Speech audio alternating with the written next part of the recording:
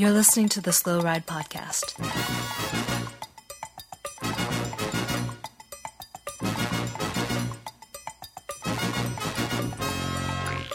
Bites, advice, and rumors straight from the source. TheSlowRidePodcast.com and on Twitter at TheSlowRidePod.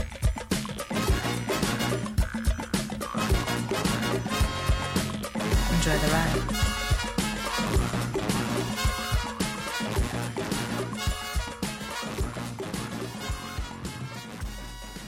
Hello and welcome to the 100th episode of the Slow Ride Podcast. This is Tim Hayes in Orlando, Florida. Hey, this is Matt in Minneapolis. And this is Spencer Howe in Boston, Massachusetts. 100 episodes? Is that what you said, Tim? I said 100, which means that this show has gone on for 99 more episodes than it should have. So this episode has gone on for a century? Yes. It is basically a century. Nice. Oldest You guys podcast in existence. Because I feel like I've ridden a century with you two. It feels that painful right now. My legs hurt. I really want like a cinnamon roll and maybe a Mountain Dew. Yeah. What about some ice cream at Ben & Jerry's? That's your style. My style is cinnamon and Mountain Dew. I wouldn't actually know what my style is because I haven't done a century. So. Oh, hey, I got a question. Have we ever actually done a century together? Maybe a metric century, but I don't know if we've ever actually done 100 miles. Me and Spencer have done 100 miles. Yeah, we did like 120 that day. Yeah. I don't know if you and me, Tammy. I don't know. We've done close, but I don't think we've ever done 100. I definitely couldn't stand hanging out with Tim for that many miles. So 100 miles. See, this just proves, Tim, you got to come back at some point and go ride El Monzo with me. Ooh. Yeah, that's not going to happen. Not a gravel grinder. But 100 episodes, guys. It's been fantastic. You have a Thai bike. Yeah, that's true. It's been great. Well, let's make it 100 more. Oh, man. How awesome. And there's a lot to talk about. We got some racing. We got some advice to dish out. But I just want to start off that I'd like to thank Eric Schramm, one of our listeners, who directed us after our quest for how horrible cycling news has become with the need for script blockers and lack of ability to find decent results in a quick manner. Mm-hmm. He directed us to a website called DougReport.com, which is it's almost like cycling news went back like 15 years. It's pretty amazing. It's just hyperlinks. It's actually like the Drudge Report, but I don't read that. I don't either, but yeah, it looks pretty good. It's got all the essentials there. Have you been there, little guy, yet? I went the other day. I don't remember it very clearly, but I did go to it for a minute. It just has all the links that I could want and all the ways to find the results on the top, very easy to find way. So thank you, Wolfgang973 on Twitter. Very nice of you for that sweet recommendation. And we put it up on Twitter, and a couple of other people were giving us shout-outs about how much they liked the Doug Report, too. So that was pretty cool. Nice. Thanks, Doug. So should we just get right into the Flanders 16th place contest right now, so you guys can tell me how awesome it is that I nailed it? I think with Daniel the first Loss. thing we need to do. I think the first thing we need to do is acknowledge that we never even created predictions for the Tour of Flanders last week. That's true. Nor did we even announce that there's a 16th place competition. So I think we should retroactively go like, "Hey Spencer, who do you think's going to get 16th place at the Tour of Flanders?" I want to say Boonen with my heart of hearts, but my brain is telling me maybe I should pick Daniel Loss. Oh, that's All funny. right. That's funny. Tim, what do you think? Well, man. Well, I've been racking my brain about what's going to happen. I really think Peter Sagan's going to win. You probably put up a wheelie. I don't know if he's going to. He'll definitely win clear enough to put up a wheelie. I don't know if he's going to go all class and do it after the finish line or before. But I think the 16th place competition is what I care now. I was thinking Geraint Thomas would be a good pick there. That's not bad. But I don't know. Yeah, him, maybe Letsenko guy from Astana is kind of like in that range. Yeah. But I like your pick, Spencer. I think BMC. I think the top place BMC guy is going to be in 16th place. They're going to maybe have a disaster, and I'm going to go with Daniel Oss. Yeah, that's a solid pick. That's a solid pick, Yeah. Tim. Little guy, who do you got for 16th place at the Tour of Flanders? Oh, I'm going all in. Pipo Pozzato. That's no way. He's definitely going to be top 5. Ooh, we can talk about that. He was top 75 because he was 75th. What happened there? So of course, Daniel Oss did take home 16th place. Little guy actually picked it, but it was on Twitter, and I don't know if he used the hashtag, so it didn't auto-populate the spreadsheet. What? So he doesn't win anything. Fuck it, whatever. But the bigger news was that Daniel Oss actually allowed Tom Boonen to finish in front of him, and Boonen takes 15th place to the disappointment of thousands of Slow Ride podcast listeners that were hoping Tom Boonen would take home 16th That place. was going to be the comeback. That would have been the Babe Ruth pointing your bat to the outfield, calling his Paris-Roubaix shot. If he'd have finished 16th place at Flanders, he was going to win Roubaix for sure. And now I'm questioning. I don't know. No. So now you Think think about Oss is going to win? Maybe. I don't know, but think about the way that Boonen, if he would have gotten 16th place, he would have had to pay a lot of money to Vandenberg, who got 13th. Tony Martin for going to the front and crushing it with like 100K to go. I mean, all of that dedication of the entire edX Quickstep team for Boonen to get 16th, and he failed. I mean, he lost count with what was happening, and Daniel Oss took him to the cleaners. Yeah. It's true. That's a savvy bike racer, Daniel Oss. Good job. Now, the actual racing itself, alluded to it in the bit earlier. Peter Sagan takes the win 25 seconds up on Fabian Cancellara, and Cancellara was allowed to cross the finish line in a very classy move in his very last Flanders by Sepp Van Mark of Team Lotto Jumbo. Very cool to see those three guys go across. Now, it is a little weird. It looked like Cancellara could have went with Sagan originally, but he kind of waited and kind of played his cards a little bit, and He did. just wasn't there. And Sagan probably would have been able to take him in the sprint, but it was pretty awesome to see. It was Sagan a attack very so far out. un-Cancellara-like move to not react, to like see those guys, he had to know that was the move, right? And then to not go for it. It was kind of early. It was still 30K out when Kwiatkowski and Sagan went, and then Sepp jumped on it. It was pretty when they far out still. That's when they went at the previous two races, and those moves went to the line. It's not like that's true. That's true. How about the collapse of Kwiatkowski there, though? Ends up finishing 27th, 2 minutes down. He did blow up. But Sagan, he didn't blow up as much as Sepp Van Mark blew up on the Pattenberg or whatever. Yeah, he Belgium came to a hasn't. standstill. Yeah, Belgium hasn't seen an explosion like that since the 40s. You know what I mean? It was impressive. See, as the former history teacher, I mean, the 40s, sure, but if you're really trying to just really, maybe it is a little too soon for World War I jokes, but, I mean, we are to, the fields of Flanders. I mean, that's, the entire, identity. They're always showing, the Canadian memorial of the World War I battlefield. Anyways. Yeah, that was all of Ghent. I digress. Just showing World War I monuments. So, Peter Sagan takes a win, Cancellara second, Sepp Van Mark.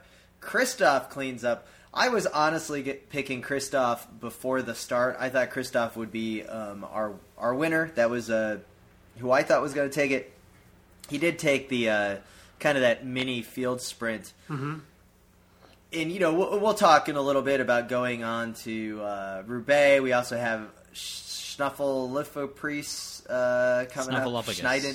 Schneidel-Priest coming up on Wednesday. Yeah. So, I guess, overall, what was the biggest storyline here? Sagan's win, Cancellara going out on the podium, or was it once again edX Quickstep having to settle for an 8th place, a 10th place, a 13th place, and a 15th place with their stacked team in their home race? I think it's the Sagan win. It was such a storybook race with the passing of the torch, basically, from Cancellara to to the young world champion sort of scenario. Yeah, It was perfect. It couldn't have been any better, I think. yeah. To the rock star. I gotta agree with that. Like that was definitely what I took away from the race too. Is like otherwise it played out kind of how it always does. A few moves, really burns down to the Quaremont and the Paterberg at the end. Usually the Paterberg is the launch pad, and it kind of was again like that's where Cancellara had to launch his final move, and unfortunately Sagan was a little too strong for him and was able to stay away. But the other big news obviously was the BMC meltdown. Very unfortunate for them and for Greg Van Avermaet in particular. Dude, I haven't seen a crash like that since the Hincapie days of Team Postal. Team Time Trial. Yeah. Good. I mean, that was ugly. Took on everybody except what, Oss? I think he Seems went like down, didn't he? I don't know. I mean, so that was definitely a big story, without a doubt. And, Akowitz, I guess we haven't really heard how he's going to spin that disaster. Well, there's too many I'm cars. assuming- There's too many officials. I'm assuming there's too many weather, amateurs cars. in the race. Yeah. Amateurs in the race would definitely be a big one. Yeah. Go ahead, little guy. Oh, I thought I'd read that it was a Bora 18 rider that had started the crash. So maybe it was an amateur. Continental teams. There you go. So I thought there was a couple of other cool little stories there. One of which was in 7th place of Movistar was that Imanol.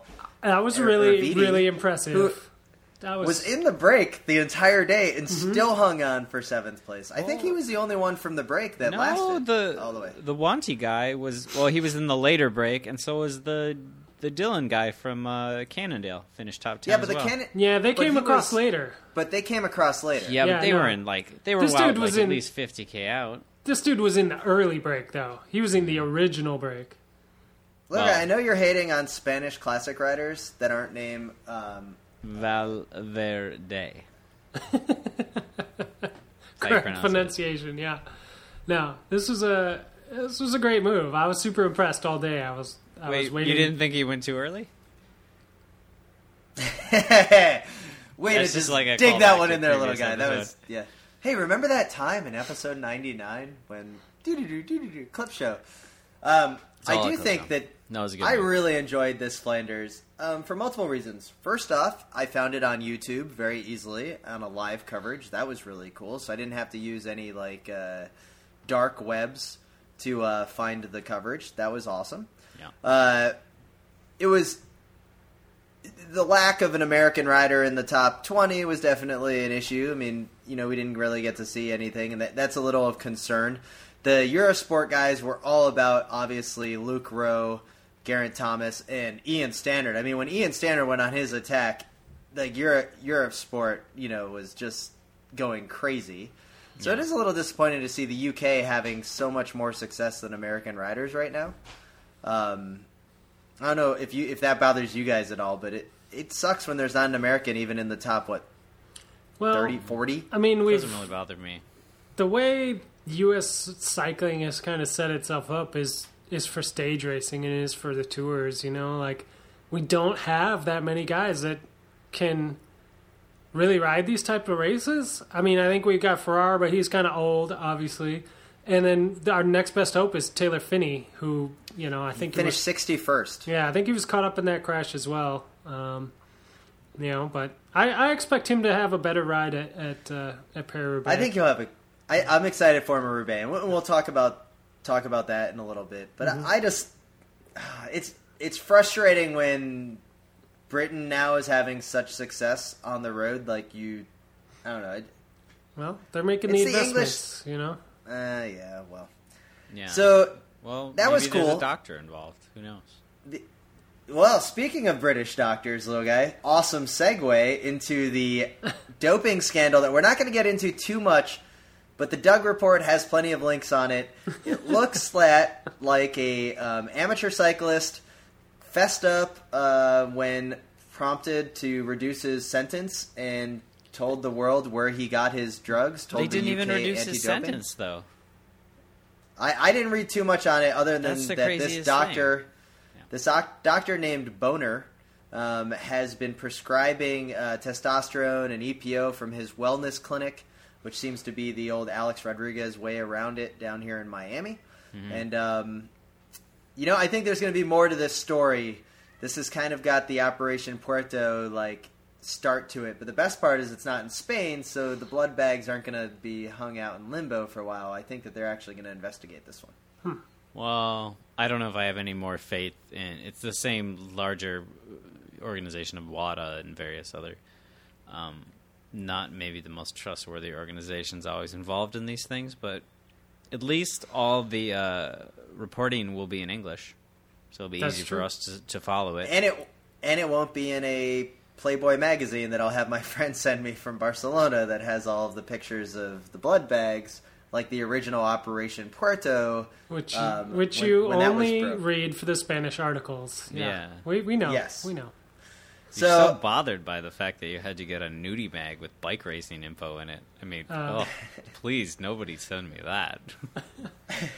So up next, the Tour of Flanders, fantastic, great time, but probably the overall best part about the weekend was that the 13th running of the women's edition of the Tour de Flanders actually had live coverage of the last 40K, including the Eurosport coverage that they were showing the men's race.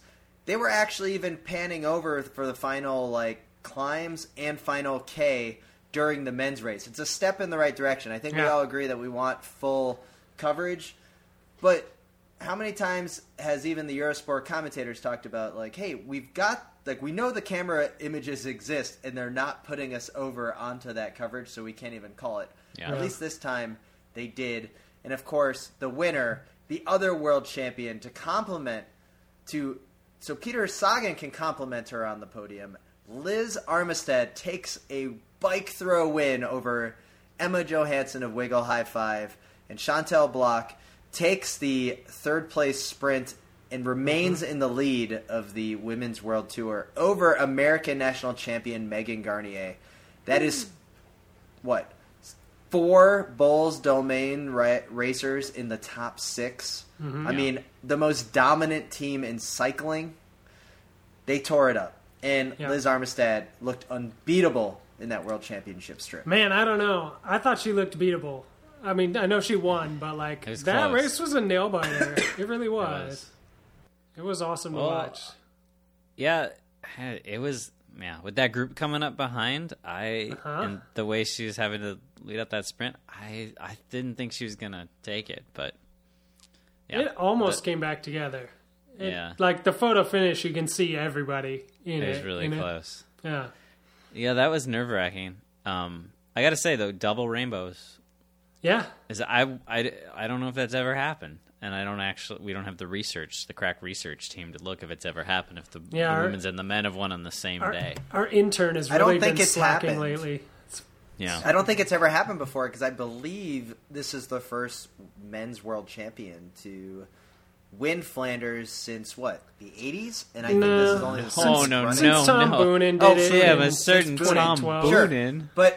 But since Boonen, but I don't think that there's been a double... Yeah, well, no, I'm not even saying rainbow just this race. Sorry. Just generally, how often when there are two races on the same day that you have the women's world champion and the men's win the same race. Right. Probably. Completely forgot about it. You don't get that many chances where both fields are racing the same course on the same day, let alone both world champions in the race, let alone both world champions winning the race. It's the last time the men's and the women's world champion won on the same day was at the Louisville World Championships. Yeah. Definitely the world champion that day, and then the women's world champion that day. Yeah, they did. And the juniors World Championships. and the U23s. They all won that day. Yeah. Hey, so PFP was back, took 8th place. Oh, really? I didn't realize that. So that's cool. So you got to figure with Marianne Vos doing quite well in the midweek race and her first race back. You got PFP back. Yep. I mean, we do have the possibility of some real fireworks happening later on in the season with the the continued schedule of what's going on. So Well, I do think that there's still room for a lot of excitement. That's just in it. Like, it's been so exciting up until now, and it's only going to get better, you know? Well, do you think that the excitement is kind of taken away by just the domination of one team? I mean, they've won every single race on the Women's World Tour. It is very impressive. I don't know the last time there's been that kind of dominance because it's not one rider winning every race. Yeah. It is a diversification of the podium. It's a team effort for sure. Yeah. But not all these have been just a couple have been, solo breakaway style dominance, but they like Flanders, like we were just saying, like came down to a bike throw between the two breakaways who just barely survived over the charging chase group. Like, it could have went any which way. Like, there could have been 5 or 6 different potential winners, like had the finish line been 20 meters one way or the other, you know what I mean? Yeah, it's true. So. Now, it is disappointing in that, you have this great experience with the Tour de Flanders. The women get TV coverage. By all accounts, it looks like it went really well. There was crowds all around, especially at their separate start. Mm-hmm. Overall, I would think everyone would say it was a success. And here we are leading into the next monument of the season, the third one of the season, and arguably to most, arguably the bigger race, I think, worldwide than Tour of Flanders is Paris-Roubaix. And there is not a women's version of the Paris-Roubaix on the same day. In fact, the Women's World Tour doesn't continue until the 20th of April, 420, for Women's Flèche Wallonne. And so, you kind of have this gap, and it, steps in the right direction, baby steps for sure. We're definitely seeing that. But it is a frustration that we don't have a women's Paris-Roubaix. And it makes the question, like, why not? Like, I don't understand why they can't run 2 races on the same course. Yeah. It's the crowd's there. Yeah. The course is there. It's already closed. Start the women an hour and a half early or an hour and a half after, and it would be fine. I don't get it. Yeah. Well, I don't know. that's something to petition for and to push for. Like, we didn't get a Flanders out of thin air either. You know what I mean? Like, but it just shows how much further there is to go, how much more potential there is, but how much we've gained over the last few years. Like, it is steps in the right direction. We have the women's U23 cyclocross championships. I mean, things are getting there. Yeah. And without further ado, I think, gentlemen, we need to give credence to the 16th place champion of the Tour of Flanders. And the 16th place winner of the Tour of Flanders is a racer that we know quite well here at the Slow Ride Podcast because she has the history of beating us at the Kenosha Velodrome on one occasion. Not me. On a Tuesday night in June, about 2005, when she was heading back to California from Trexlertown, where I believe she won something like 5 national championships that year. Of course, we're talking about American Corinne Riviera taking 16th place for the United Healthcare team. Congratulations to Corinne Riviera in her very first Tour of Flanders for 16th place. So just to prevent our good friend of the pod, Derek Lewis, from writing us in again, it's Corinne Rivera. Rivera. So, Rivera. Ooh, yeah. Sorry about that. I'm not known for proofreading. Yeah, it's true. But she did. She did a great job getting 16th place. She did a great job destroying us in the amateur races in Kenosha when she was, 12 or 14 or something. It was, it was impressive then. It's impressive now. Derek can continue to email us in on all corrections. In fact, Derek, please email us because we'll make sure to do like every other time you send email. We won't read it on the air. Yeah. And with that, I think we should move on from Tour of Flanders and go right on into the next biggest race of them all, and that is the Wednesday showdown of Schneiderpries. Last year's winner, Alexander Kristoff, is in the race, and I believe Kittel is also lining up, who's won it the 3 prior editions, 2012, 2014. Do you guys think anybody can challenge Kristoff for the victory at this midweek classic between Flanders and Paris-Roubaix? Absolutely. Oh my god, I'm yawning. Oh, I don't care. It's a sprinter's race. Yeah, okay. So Well, we gave it as much credence as we can. Last year, Edward Thunes did get second. Did he? That's good. It's got a good Yeah. name, and I mean, you're right. we need to give Tyler Farrar his credit. You know, he did win this race. He did win it. He's been on the podium. Yeah, he could be there. So do you think Ferrari is the team leader, or you think they're going to let Cavendish be the team leader? Or Bernard Eisel? I would think mean- Cavendish is the leader if he shows up. I would think Farrar is second fiddle if Cavendish crashes out, and I think Eisel is. He's got to be more of a Roubaix man, right? Eisel is the leader. So if we can use a time warp, if we can use like a time machine and bring dimension data to different time periods, they have a sprinter for every single year of the last 10 years. So Eisel would be their sprinter in 2007. 2009, Farrar would be their leader. Yeah. What about Renshaw? Where's Renshaw in there? Renshaw would be their leader. Was it like 2 years ago that he thought he could Yeah. win bike races and not just lead out bike races? So 2014, Renshaw's their leader. Yeah. They have a sprint leader for every year of the last 10 years or 9 years. Yeah. I guess you only get 9 riders. So is there any dark horses or any other reason that we should watch this race? I mean, it's not Roubaix, but it is an important race. I think guess. here's what I think. I think it's great that it's a Wednesday race. I think there should be like a little mini Belgian Wednesday sprintery race every Wednesday. Like just it's not like real bike racing with hills or anything really interesting. And it's just sprinters, but it's like it gets you over Wednesday. It gets you through the week. You know, like midweek you're starting to kind of I haven't watched any bike racing. I haven't seen a classic. You need just like a little shot in the arm to get you to the next weekend. So that's why I think it's good. I think the midweek races are the best. I mean, that's why the Tour is awesome in July, right? Because you can kind of like watch the little Tuesday afternoon bike race. Yeah. It's like binge watching a Netflix show. You just turn it on every day, and you're like, "Oh God, I can't stop watching." Yeah, Well, I every don't one think of we them. need I to can be unproductive every morning. Yeah, till you I finally don't think we burn need to out. get too into this race because Pipo is not on the start list for Southeast Well, okay. Venezuela. Well, all right, Which is because he's saving himself for for Roubaix. Okay, well, no, let's back up here, Spencer. Okay, You're the people defender, so you have to account for the fact that he got 75th. He talked a big game going in. Yep. He's not riding Roubaix. His team was not invited to Roubaix. So that was it. Flanders, that was his season. 75th. What happened? You've been talking to him. What's going on? he tweeted. He actually tweeted about it. He said, he had to put his feet down on the Koppenberg, and that was it. So he was clearly not in a good position. Yeah. Stuck a little too far back. I think maybe the Southeast Venezuelan team was not able to bring him to the fore leading into that. So That's a pretty weak excuse, considering I doubt Sagan had a teammate anymore at that point, and he managed to float up that climb. Pipo, I don't know, man. 75th, I really was expecting a top 10. I'm disappointed, and I'm not even a fan. I mean, I think he You're was not a expecting fan? a Not top even a little 10 bit? as well. I'm a little bit. He's sort of like watching.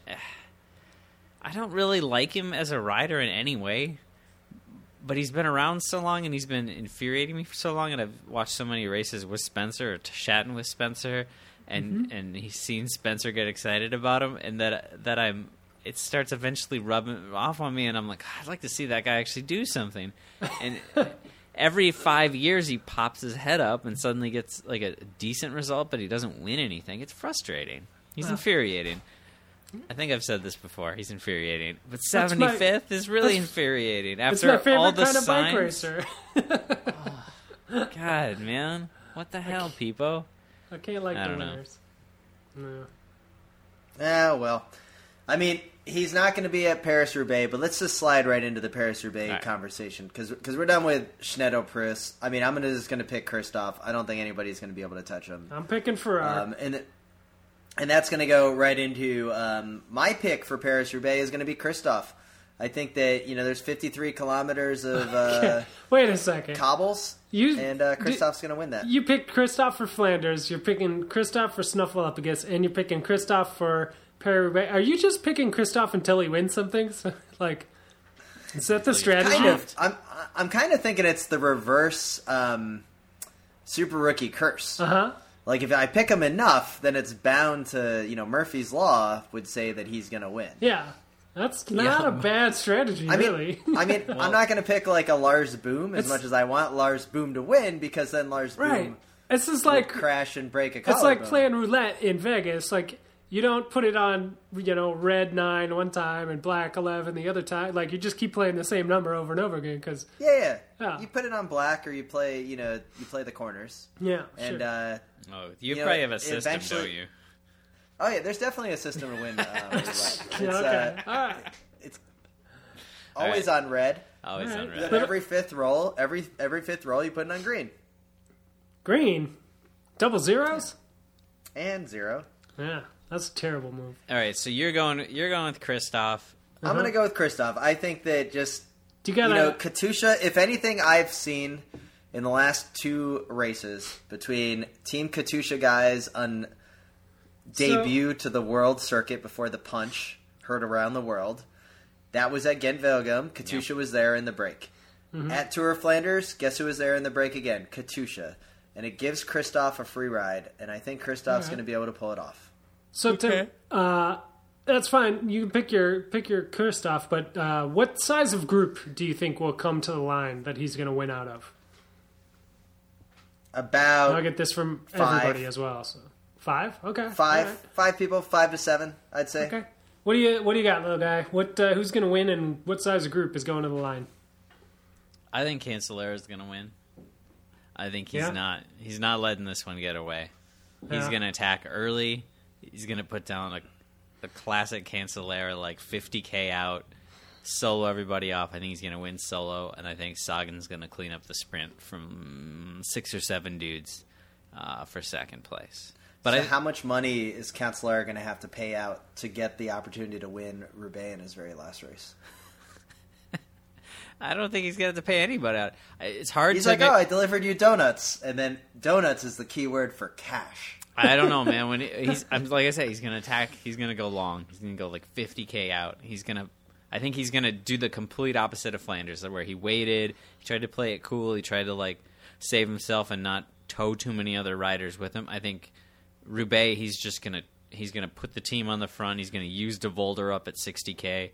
He's going to use the Stooneve guy. He's going to use Thunes up, and he's just going to charge off the front. Super long. All right. So what do you got, Spencer? I am going to go out on a limb a little bit, and I'm gonna say Trek Factory Racing is going to win this race. Oh, you think it's the decoy? I think it's going to be the decoy. I think they're going to throw a man up the road. Yeah. Thunes. For Cancellara, and the other teams are going to look, and they're going to watch Cancellara, and that man is going to get away, and that man is going to be Edward Thunes. Nice. I think he's going to win this race. And I think because if they bring him back, Cancellara will win. And I think he's going to win it solo, but not by much. There'll be a smattering of guys behind him. The That's start list is definitely pretty stacked. Definitely a way it could go. I think he goes 70, 80K out in a group. The Forst Arenberg around there. That's a horrible idea. Why would you do that? You'll get your break going through the Forst Arenberg. You get about 15, 20 guys off, and he'll make the break out of that later on. Yeah, but it'll be the decoy. I do agree. Trek does need to play this. Well, they could play it the way I said, which they probably won't. Probably more like what you do. They're going to do a classic quick step, which is that they've got De Volder too. They've got De Volder. They got what's his name that won the race. I can't pronounce his name, Stuyven or whatever. And they've got Thunes, and then Cancellara, who obviously nobody wants to go the line with, nobody wants to go solo with. Gregory Rast has been fourth at Paris-Roubaix too. Yeah, that's true. They have to do a classic quick step and just send somebody up the road, and they've got 5 guys that can win this race. And so Thunes is a beast, and I think he's going to be the guy to go. And I think they're going to leave De Volder back to work with Cancellara like he did in Flanders. Yeah. So he's not the De Volder used guys, to be. There's so much to talk about here on Roubaix. The start list is stacked. So Chavanel, does Chavanel go top 10? No. He didn't ride very well in Flanders. Who's the team leader for Dimension Data? Bossenhagen? Eisel, Farrar, Cavendish. Bossenhagen. Bossenhagen, yeah. I don't know. Farrar could have a good race. Who will be the top placed American? Farrar or Finney? Finney. Farrar. Finney. Oh man. What? Tim, what do you think? Come on, Tim. Oh, you gotta sell this. totally Taylor Finney. Yeah. Oh, I'm gonna go out Okay. right now. Taylor Finney's getting 16th place. no way. Tyler Ooh. Farrar's going to beat Taylor Finney. I think Taylor Finney, 16th place. I'm thinking Ooh, Tom done. Boonen doubles up on the 16th places. I think he's going to be 16 at Roubaix as well. He can't double up because Oz got 16th. Who do Well- Oz could be 16th. though. He should have been. who's going to be He the said- top placed Edix Quick Step rider? Oh, Vandenberg, man. Stein. Vandenberg over I- Stybar? Yeah, Stybar is... Stybar Stybar's hasn't been riding riding well. strong. Stybar I think- is overcooked.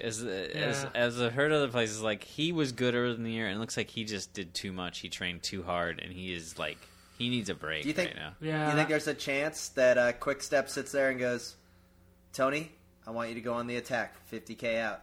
I hope Consolara so. goes with him. And then Tony shows Consolara a clean set of wheels and says, this is how time trials are done. No. And just rides away. He That hasn't won't been happen. riding well enough either. It's going to be Terpstra, you know? He's just been He too hasn't good. been riding well enough either. He's been riding well enough. He's been riding better than everybody else. Yeah, the Do problem... you think the problem with Quick Step is that they don't have enough Belgian guys on the team? Well, I mean, because they got Trenton, Italian, Tony Martin, German, Terpstra, not Belgian. Dutch. Pretty Dutch. sure he's what? He's Dutch. Dutch. Yeah. And then you got Stybar, who's from Czech Republic. Yeah.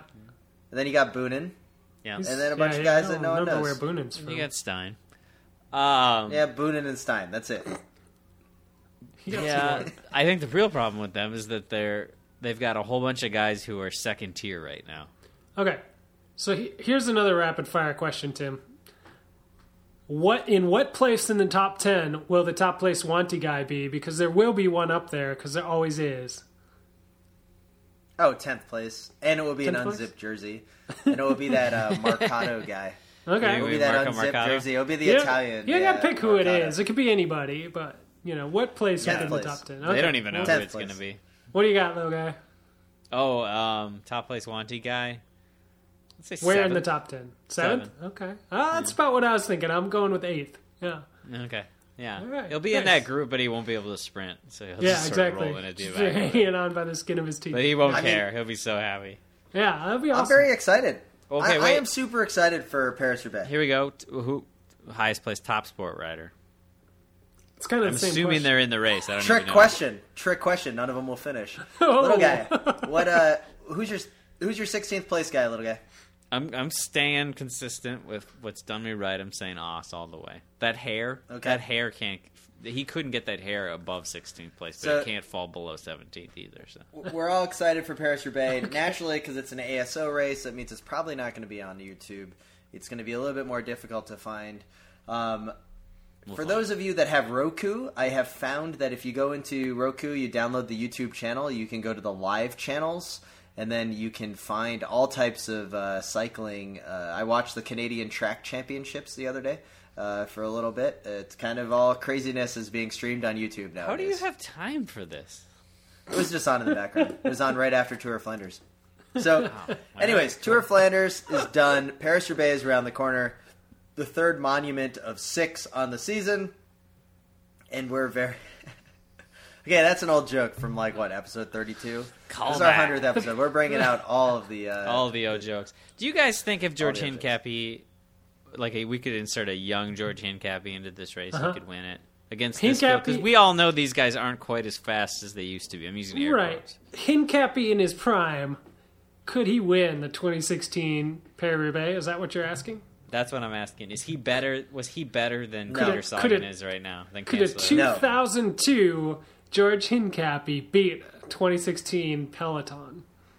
I'm saying yeah, all the way. He just I mean, he'd probably be 3-4% faster. yeah. Easily. He's got Yeah. 3-4% more ears. Uh-huh. I mean, I don't know. I think Hincapie would get about 10th place, and he'd have a chance, but it would require him to attack. And then he wouldn't attack, and he would just be like, Well, if I attacked, I wasn't gonna even get top 5, so I just I didn't want to do it. He does have that hesitation thing. He is basically the American People Pizzato. Oh, I'm a firm believer that when it comes to bike racing, you got to go big or you got to go home. You got to do what Kwiatkowski did, right? You got to go out there, you got to lay it all out there on the line, and you either win it or you finish 2 minutes down in 30th place. Tim, I gotta cut you off. We gotta circle back to this little guy. You just dropped a bombshell. You just shattered everything. It's true. It's true, I've thought for the past 10 years. It's just all been shaken up. Oh, think about it. Both of them are gorgeous. The hair is even similar. Everything's similar. They're both beautiful men. I can't. I'm assuming Pipo is doped. He's taken some sort of minor suspensions, I believe. He worked with Ferrari for a while. Yeah, I worked with Ferrari a couple times, those sorts of things. They both won some big races, but never seemed very dominant when they did it. There's sort of chance. Was Pizzato ever tabbed as a GC threat after one miraculous mountain stage? Probably. I think he won Torino before Torino got all hilly, and I'm sure the Italians freaked out and said he was the GC hope for the future. God, I need to take a walk or something. Fuck. Messing with your head, isn't it? It is. Tim, are you ready for an email, Tim? Yeah, send that over, and when you're doing that, I just want to say, hey, did you guys watch the Sunny King Criterium? It was the first race of the new Pro Road Tour of USA Cycling. I don't know what the hell you're talking about. Well, exactly. I did not. Travis McCabe of Holowesko Citadel took the win, and apparently United Healthcare and Astellas still have big teams. The big one, though, is U.S. Elite Criterium champion Daniel Holloway, which you guys may not know this, but he is on Giant Racing, took 4th place. He's not even on a big team this year. He's kind of just out there with a small regional team. That is how far the pro men's domestic tour has come, is that we didn't even know that there was a big race going on. I mean, it's kind of sad. And the Sunny King has been around for a long time. Where is this? Without Meyerson Racing, King? I just don't care. It's in Alabama. That's true. Really? I'm sure there's some really great racers and some cool dudes in there, but it's I watched it when Meyerson was racing. But I guess I just don't want to watch a domestic race unless Chris Horner's in it for Team Lupus. Yeah, I'm going to start watching when Horner starts showing up in these races. Yeah, you let me know when he shows up, and I'll tune in. He's going to get that lung thing cleared out. They're going to go in there with a vacuum and clean it up, and it'll be fine. And other news, Bicycle Retailer reported that the UCI did re-sign with Red Bull.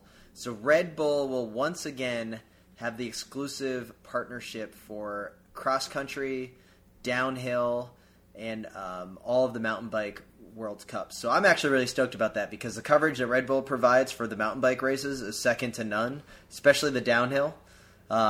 Really actually stoked about that because you can watch it streamed live, and it's fantastic. Some good racing there. All right. So. That's pretty cool.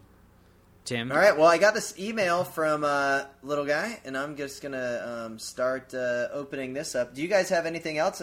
We do want to say that we have yet to get a review in the last month on iTunes and Stitcher. Just go to iTunes, look for Slow Ride Podcast, and leave us a review. It helps with our rankings. Yeah. As you start to go around. And then also I want to thank all of the supporters on the Wide Angle Podium Network who have donated some money to the Slow Ride Podcast to help pay for our service fees and other cool things that we have going on in the world, and hopefully new microphones.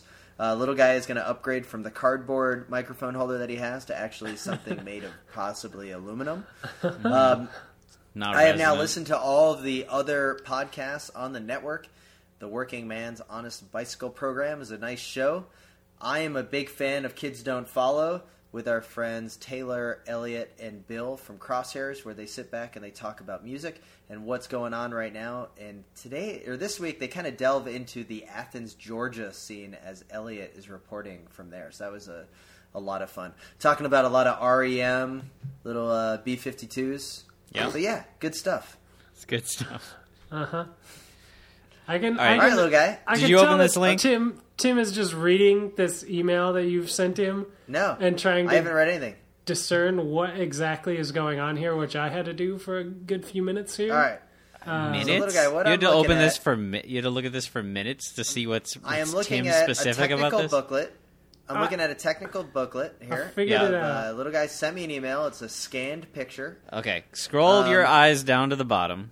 I think what I'm seeing is something called the Skybike. Now read that little which is bit a there. man-powered monorail system that would be the ideal transportation for cyclists. No dogs, cars, rain, chuckles, and you can lay back in comfort with a windbreak to shelter. It is under consideration by several important organizations, Totally. but no so far have put up any money. Wouldn't our kids be a lot better off riding one of them to school in place of the buses? Nice. That's huh? an awesome idea. Now So this This is a cable car suspended above the roads that you're pedaling inside of some sort of it's a cocoon monorail. to It's a school? bicycle monorail. This is from a High E Engineering, like their Pamphlet. pamphlet from 1979. It's got all their hubs and all their goofy spokes and all the other cool shit that High E used to make back in the day. And right there at the bottom, they got a sweet little monorail. Now, I've never heard of High E Engineering. Oh man, Have you guys? Google High E Engineering and you'll see some pretty cool 'Cause- anodized hubs from the 1980s. They made some E goofy, stands- goofy mountain bike stuff. Do you see that? E stands for efficiency, Yeah. and high means lots of it. Well, did you read the Nice. little section right before the Skybike section, Tim? Right above it there, the living longer and enjoying it more section. Blood circulation is the key to health. Yeah. Getting old is having a lot of residue blocking up the small passages of our system. Legs exercising pump blood that aid the heart, and spinning them fast does its best. Drink lots of water and ride a bike. I love High E. What the hell is this? I mean, look at this is some solid gold here from Oh, this is good stuff. High E Tech or High E Engineering. They made some really Nashville, cool. Tennessee. They make some really cool vintage mountain bike parts. Back in the day, Do you think that they have? You think that? I mean, They actually you think built this the Skyway? monorail bike. They have a patent for it. I have no idea. Like I want just- page 27 of Oh, this. I can get you page Oh, 27. I guess we're on it. No, Yeah. we're on it right now.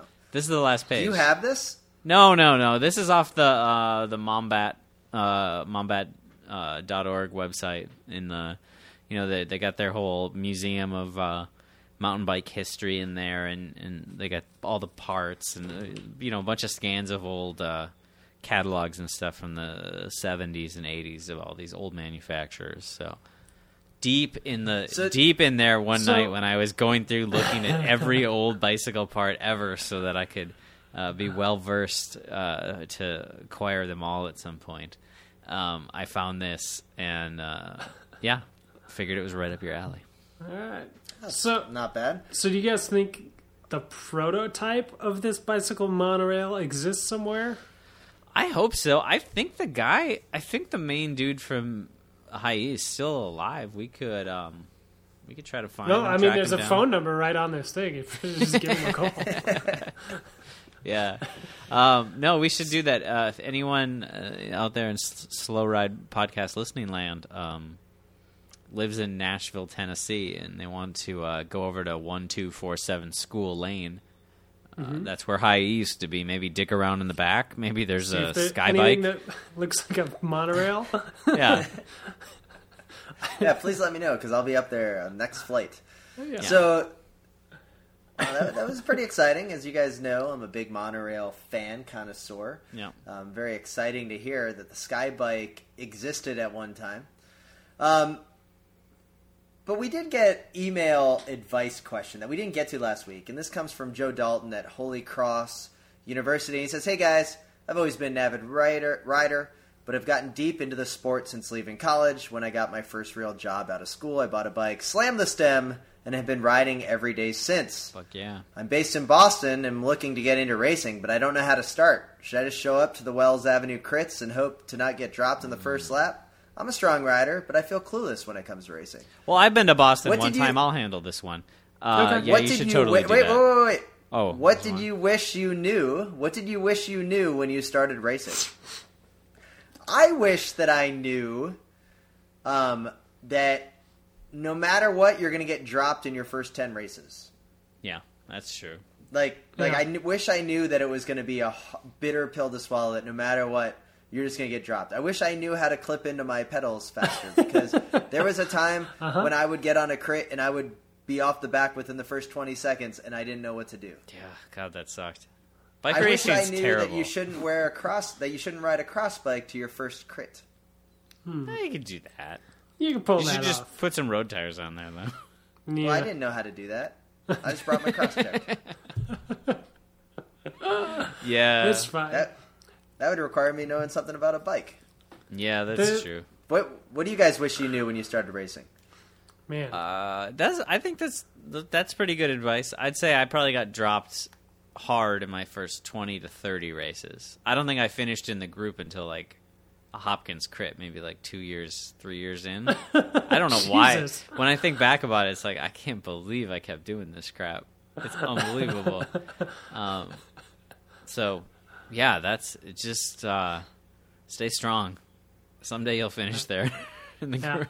And then you just will, and it'll be fine. And then you'll start thinking about winning, and you'll be pissed off when you don't win. It'll be weird. Yeah. It shifts pretty quick. Like, you go from, like, terrible to okay. Like, suddenly the switch just kind of flips, and you're like, oh, wait, I get it. And then, or maybe Yeah. there's just more new people who are newer than you, and so they're the ones getting dropped or whatever. I don't know what it is, but Yeah. Well, depending on if I do any of the crits coming up here very soon, I might have gone from okay to terrible pretty quickly again, too, though. 'Cause- yeah. I would think say- that there's things that I did that were okay. Like, I liked not being on a team when I first started, so then I could like figure out what team I wanted to be on. Yeah. Like, I thought that was a good way to do it, so you could kind of like just see who the cool people were. Right. That kind of ties into what I was going to say is the one thing I wish I would have done maybe a little differently was just like not worry about it so much. Because, I was like, oh, I need to have like a bike that's nice enough, and I need to have, a kit that's like blah, blah, blah, and that whole kind of thing. And it really... Doesn't matter. It doesn't matter. Like, you just show up. I mean, I've raced crits with dudes like in, bibs and a t-shirt, you know what I mean? Like, who show up and they pin their number onto that t-shirt and it's flapping around, and you kind of look at them in the crit and you're like, huh, whatever. My first ever And, race like, was I But wore nobody a soccer cares. Yeah, nobody cares. Like, Nice. everybody looks really serious and really whatever, but you're lining up in a Cat 5 field, or Cat 4-5 field.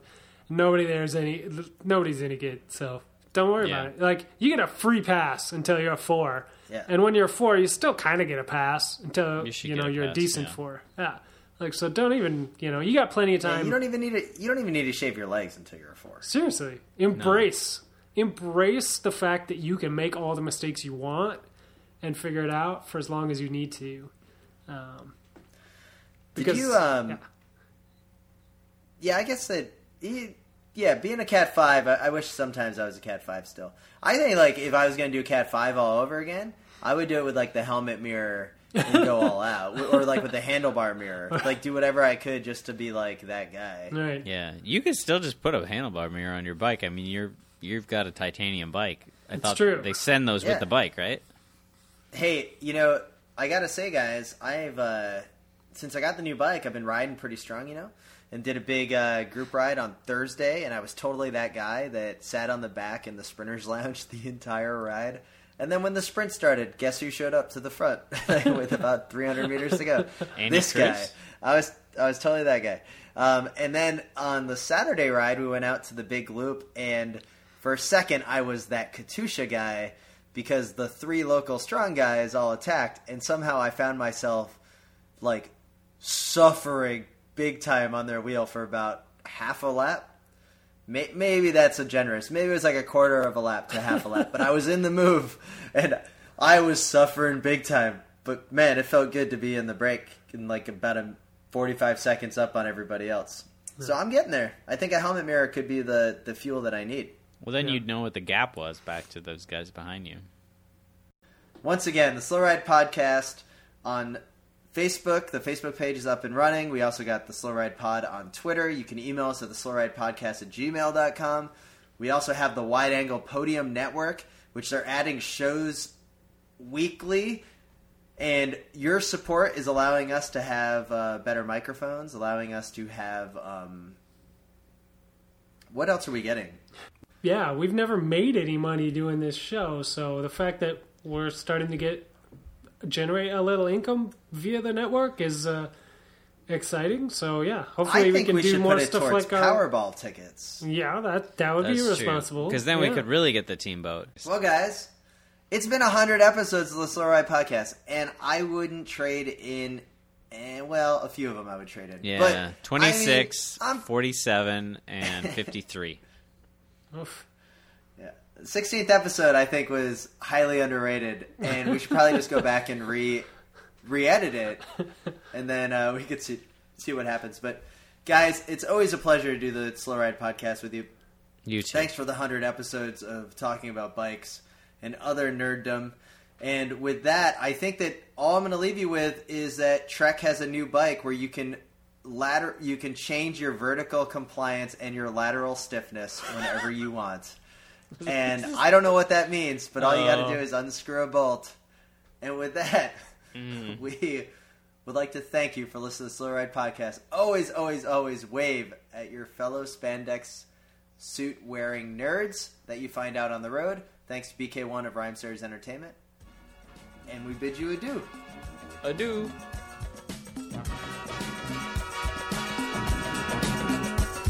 The Slow Ride Podcast. Bikes, advice, and rumors straight from the source. TheSlowRidePodcast.com and on Twitter at TheSlowRidePod.